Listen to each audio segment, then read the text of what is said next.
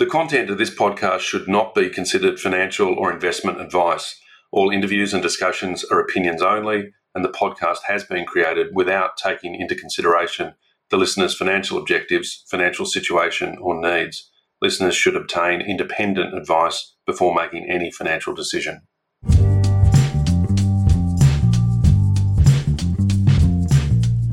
Hi everyone, welcome to this edition of Stock Doc. I'm your host, Dr. Nigel Finch, and joining me today from Perth is Bryan Carr. Bryan's Managing Director and CEO of the RooLife Group. Now, RooLife is listed under the ticker code RLG and is an innovative e-commerce operator that's really driving sales of Western brands into China and elsewhere. So it's my pleasure to introduce Bryan Carr. Welcome to the program. Yes, Nigel. Great to speak with you and have the opportunity to introduce RooLife Group. Thank you. So, Bryan, before we get under the hood of RooLife, I'm interested in better understanding your background and experience, and what is your experience in e-commerce and what experience did you have in China prior to RooLife?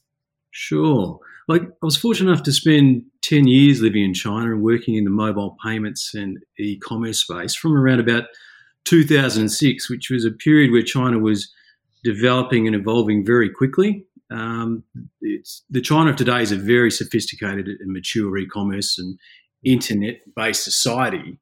And I don't think many people may not realise that China really leads the way in relation to online shopping, online payments. And I guess that we're fortunate that we've got a mix of Western and Chinese online experience, and that really places us as a business in a pretty unique position. If you look at China, it was only a few years ago that it was a cash-based society, but cash is pretty much extinct now in China, so everything's done online. So my background is really coming from that online payment space, and really about how do Western brands go into China. Now, you've recently rebranded building upon some existing AI technologies. Can you tell us a little bit about the rebrand and also when you were appointed into the CEO role? So RooLife is in its current form it's a business that's about 18 months old. The rebrand happened late last year to RooLife, and the logic behind that is that this is very much a brand that we believe resonates well in the Chinese translation, in the Chinese market, and that is very much our focus. Now, along the way, we've taken a very sophisticated AI engine that we had, and we've applied it specifically to e-commerce. So how we better understand online shopping users, their engagement, and how we better engage with them. So I've been involved in the business for about 18 months now. Mm-hmm. Yeah. And so just a little bit more about the AI technology and how you use that in RooLife. I think that's a very interesting differentiator rather than just having a static web page with a bit of SEO against it.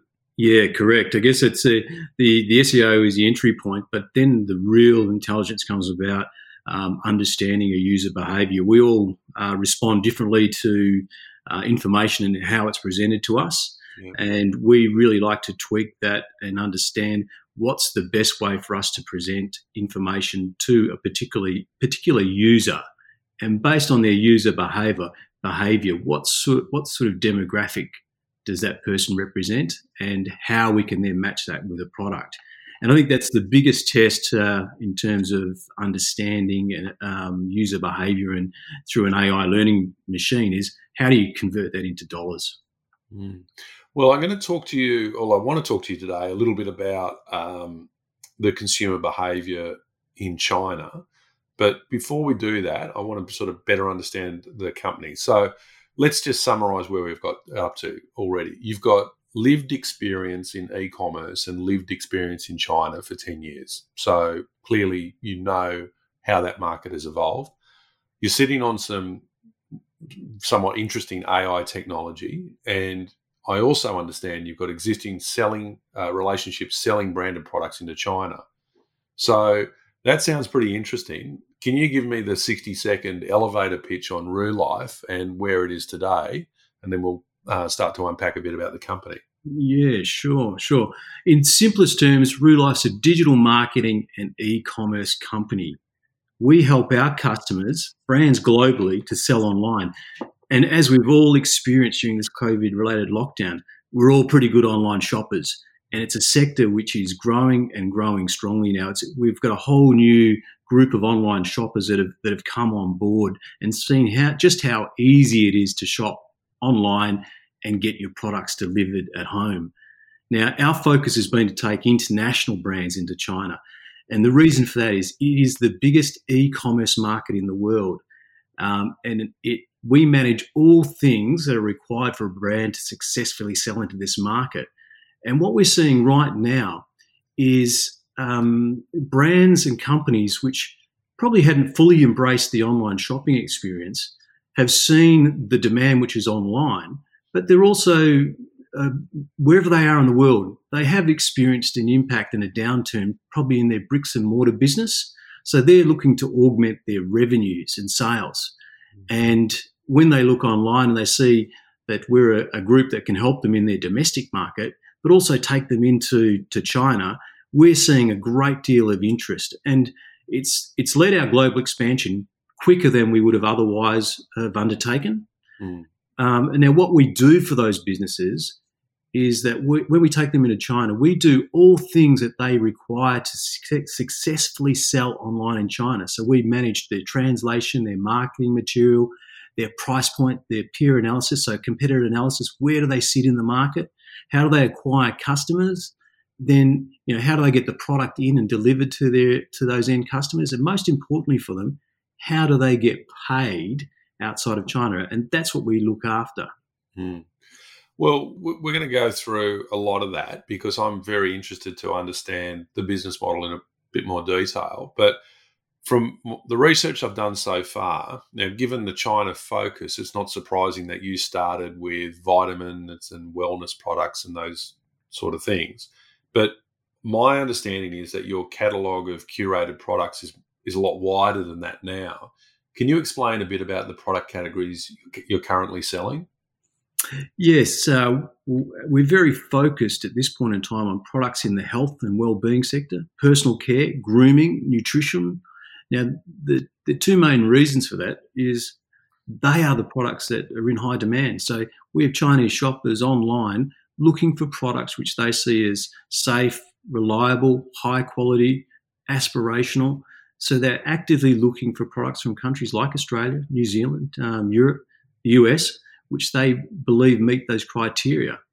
The other important aspect for us as a business is that there's typically generous margins available for us to share with our customers. So when we're actively selling these, we're generating a good return for our customers, but we're also generating a good return for our shareholders. Mm. So just to be clear, it's not just Aussie companies you're working with, is it? Can you tell us about some of the global brands that you're working with? Yes, we've got a really good spread now globally, and I think that's part of our diversification strategy as well, is that not only are we diverse in the products that we're selling and providing, but geographically we're quite diverse too now. We represent and sell brands from the US, UK, Europe, New Zealand. So we've got a very good spread. And as I said, look, our strategy with the business was to ultimately take this to the world, but the world has found us sooner than we had initially anticipated. Mm. So can you give me just a couple of off-the-shelf examples of brands that you're working with? I mean, are you selling like a $5 product from the US? Is it a $5,000 product from the US? No, so typically the brand positioning from the products that we're representing and selling out of the US are in the sort of medium to high premium skincare brands. Mm. Nurea is a US brand that is come out of a group of executives from Johnson & Johnson, so really do know this space well. They've got a high-quality brand which we're positioning and selling into the Chinese market. We also have a US hair care brand, Vita. Once again, that brand, that sale point is typically around $30, $40, $50 per unit. So they're quite good units to be selling into that brand.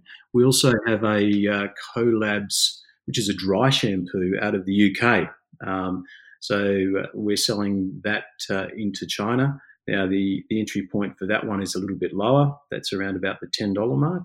But that gives you a sort of a flavour for the space that we're operating in.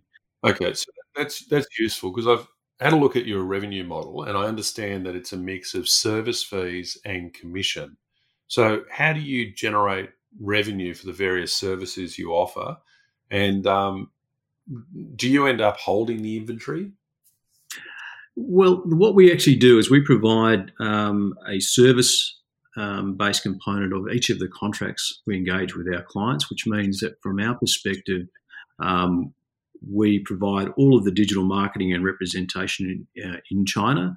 It gives us a surety and a recurring annuity revenue that we start every month, every quarter, every year with a known baseline of revenue that we're continually building on.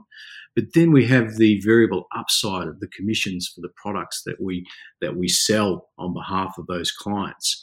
Now, ideally, and this is where we have many of our contracts, we actually don't hold any of the product in ownership. We hold it on consignment. So as we sell it, we then invoice our clients. Once we have a fair understanding of how a product is selling and our confidence in the market, then we're open to looking at taking product on very good terms for us. So we know that we're going to turn the product over and what that looks like. And because we have real-time reporting systems, we have very good visibility and transparency of exactly how a product is selling and how we're performing against our plans.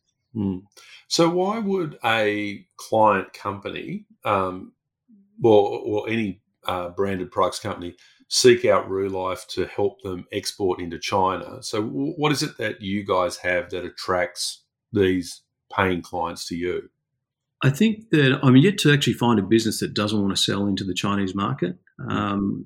The challenge, and I guess the question that these brands have is they're not sure how to do it. They're looking for a trusted partner. And as a Australian listed public company, that provides brands a great deal of trust and credibility for us in what we do. What we also find is that now we've established a pretty good track record.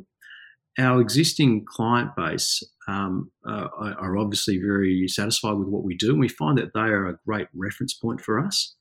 And our spread of having digital marketing expertise based here in Australia, and also a very good, mature, developed team on the ground in China, really allows us to sort of be the bridge for those brands. So we understand both the Chinese perspective and the Western perspective, which is an important element. And we're finding that is something that global brands are really seeking. They want to get into this China market, but they just want to have a really trusted, good partner to go into the market with.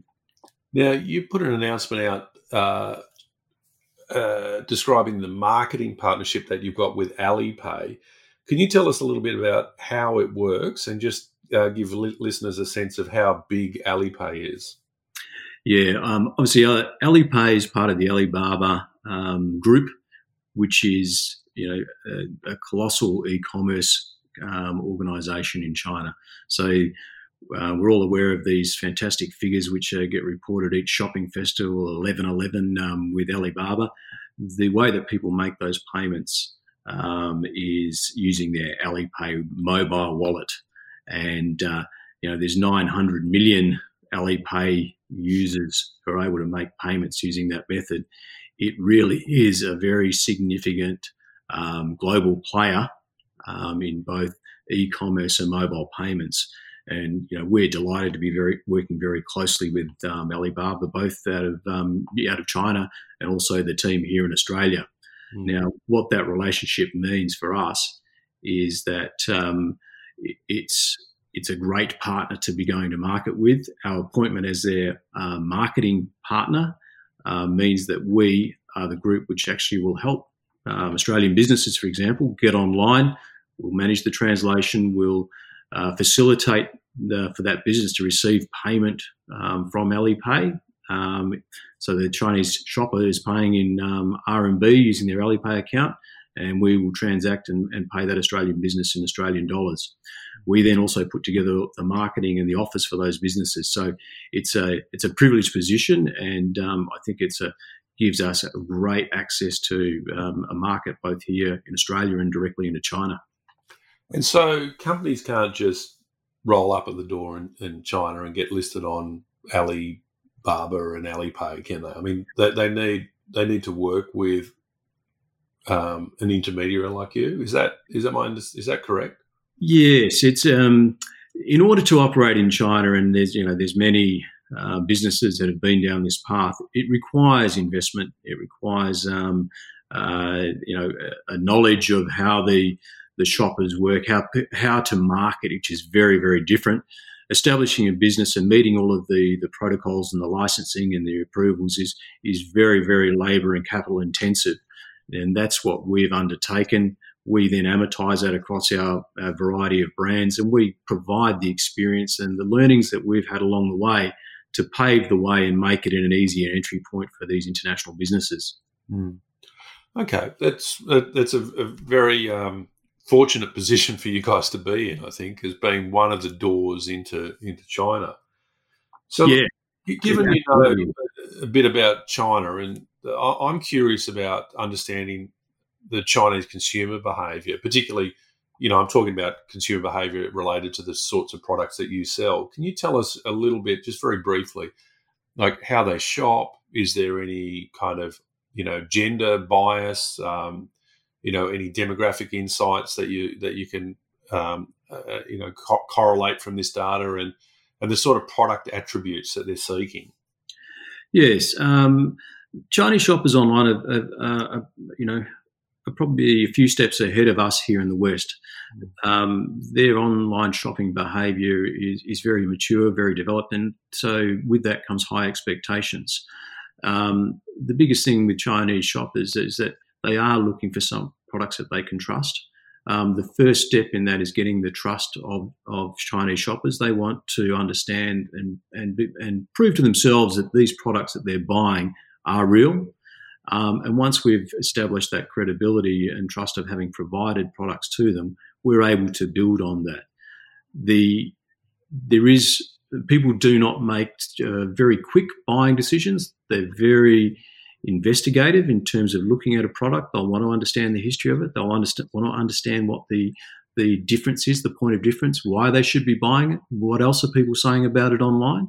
So the social e-commerce component is much more mature than we would be used to in the West. Now, that's how we've got a very good understanding of that and how to position these products to make them attractive.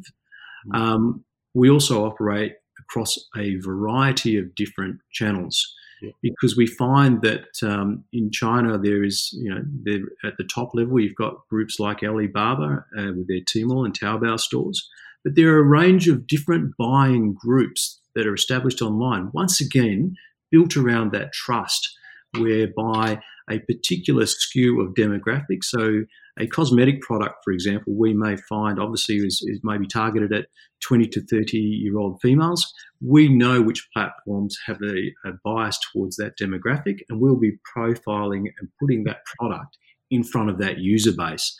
So it's about understanding the fit between the product and the particular platform, and that's part of our expertise and what we bring to our clients. Look, I want to just talk about some of the financials just very briefly. Can you tell us your last reported cash position and what your estimated quarterly cash burn is trending at? Sure. Last reported cash position, we had $1.3 million in the bank. We used about $380K during that last quarter as we continue to grow out the business. So that sort of gives you a sense of exactly where we are. Good. Okay. Now, in your last ASX release, I want to better understand your contracts and revenue. So looking at this, financial year 2020 is around $3.5 million in revenue. And you also have contracts in hand of some $6 million. Can you tell us a little bit about these contracts what consumer categories they sit in, and how much of the $6 million has already been recognised in June 2020's revenue? Yeah, so this year we had significant growth in revenue up to that $3.5 million number. It was about a 380% growth. The far majority of that revenue is contracted and identified revenue. So the great thing for us is that we've rounded out the last financial year and entering into this one with a known and identified revenue base. Importantly, the $6 million of additional contract revenue that we've reported, only about $60,000 of that was recognised in this financial year. So that means we're carrying that revenue earning into this year and the subsequent following financial years. So we've had a really good period of winning this new work. We've got a very strong pipeline of work. So we're into FY21 with a solid base of revenue that we've already identified and contracted, and we fully expect to continue building on that.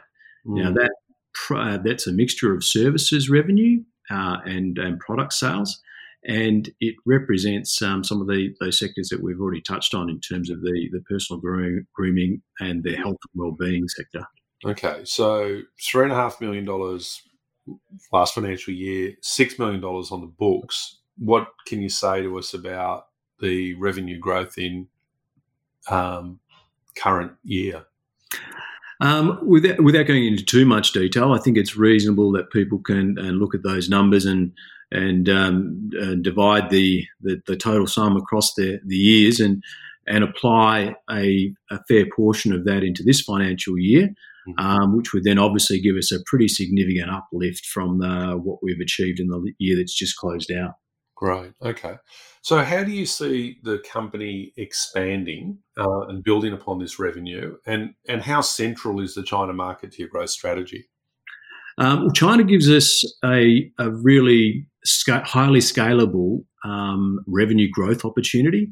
So one of the things that we do see, which probably differentiates China from other markets that we're operating in, is the scalability is something which is phenomenal. When we hit upon the key elements of selling a product, it can become self-perpetuating, and that product sales and distribution can grow very quickly. And that's the blue sky opportunity that our clients and customers are looking for. And it's also the blue sky opportunity that we think we provide as a business for potential investment as well, is that when some of these products start to take off, they can scale very quickly. So what sort of things can we expect to see from RooLife over the coming quarters? I think that looking back at what's been achieved in the last quarter in particular, and if we look at that in the light of it was achieved during probably one of the most challenging periods to be doing business, that the uptake and the interest in selling online is growing and growing very quickly, as is the desire to access the China market. So we've been building a very strong pipeline of opportunities, and our aim is to continue to deliver in line with what we've been doing over the last 3 to 6 months. And finally, Bryan, can you tell us why investors should be adding RooLife to their watch list? I think the key demographics and the tailwinds that's behind us with regards to e-commerce and the growth opportunities there, particularly with exposure to the largest e-commerce market in the world. RooLife provides a diversified exposure across segments to a range of products which are being sold into China, but I think also the geographic diversification and reach from an Australian-based company delivering global brands into that Chinese market, I think provides a pretty unique opportunity for investors. Well, thank you to my guest, Bryan Carr, for joining us for this edition of Stock Doc. And you can stay in touch with us through our Stockhead website. And if you haven't already done so, remember to subscribe to our twice daily newsletter for ASX markets coverage, company profiles, and industry insights.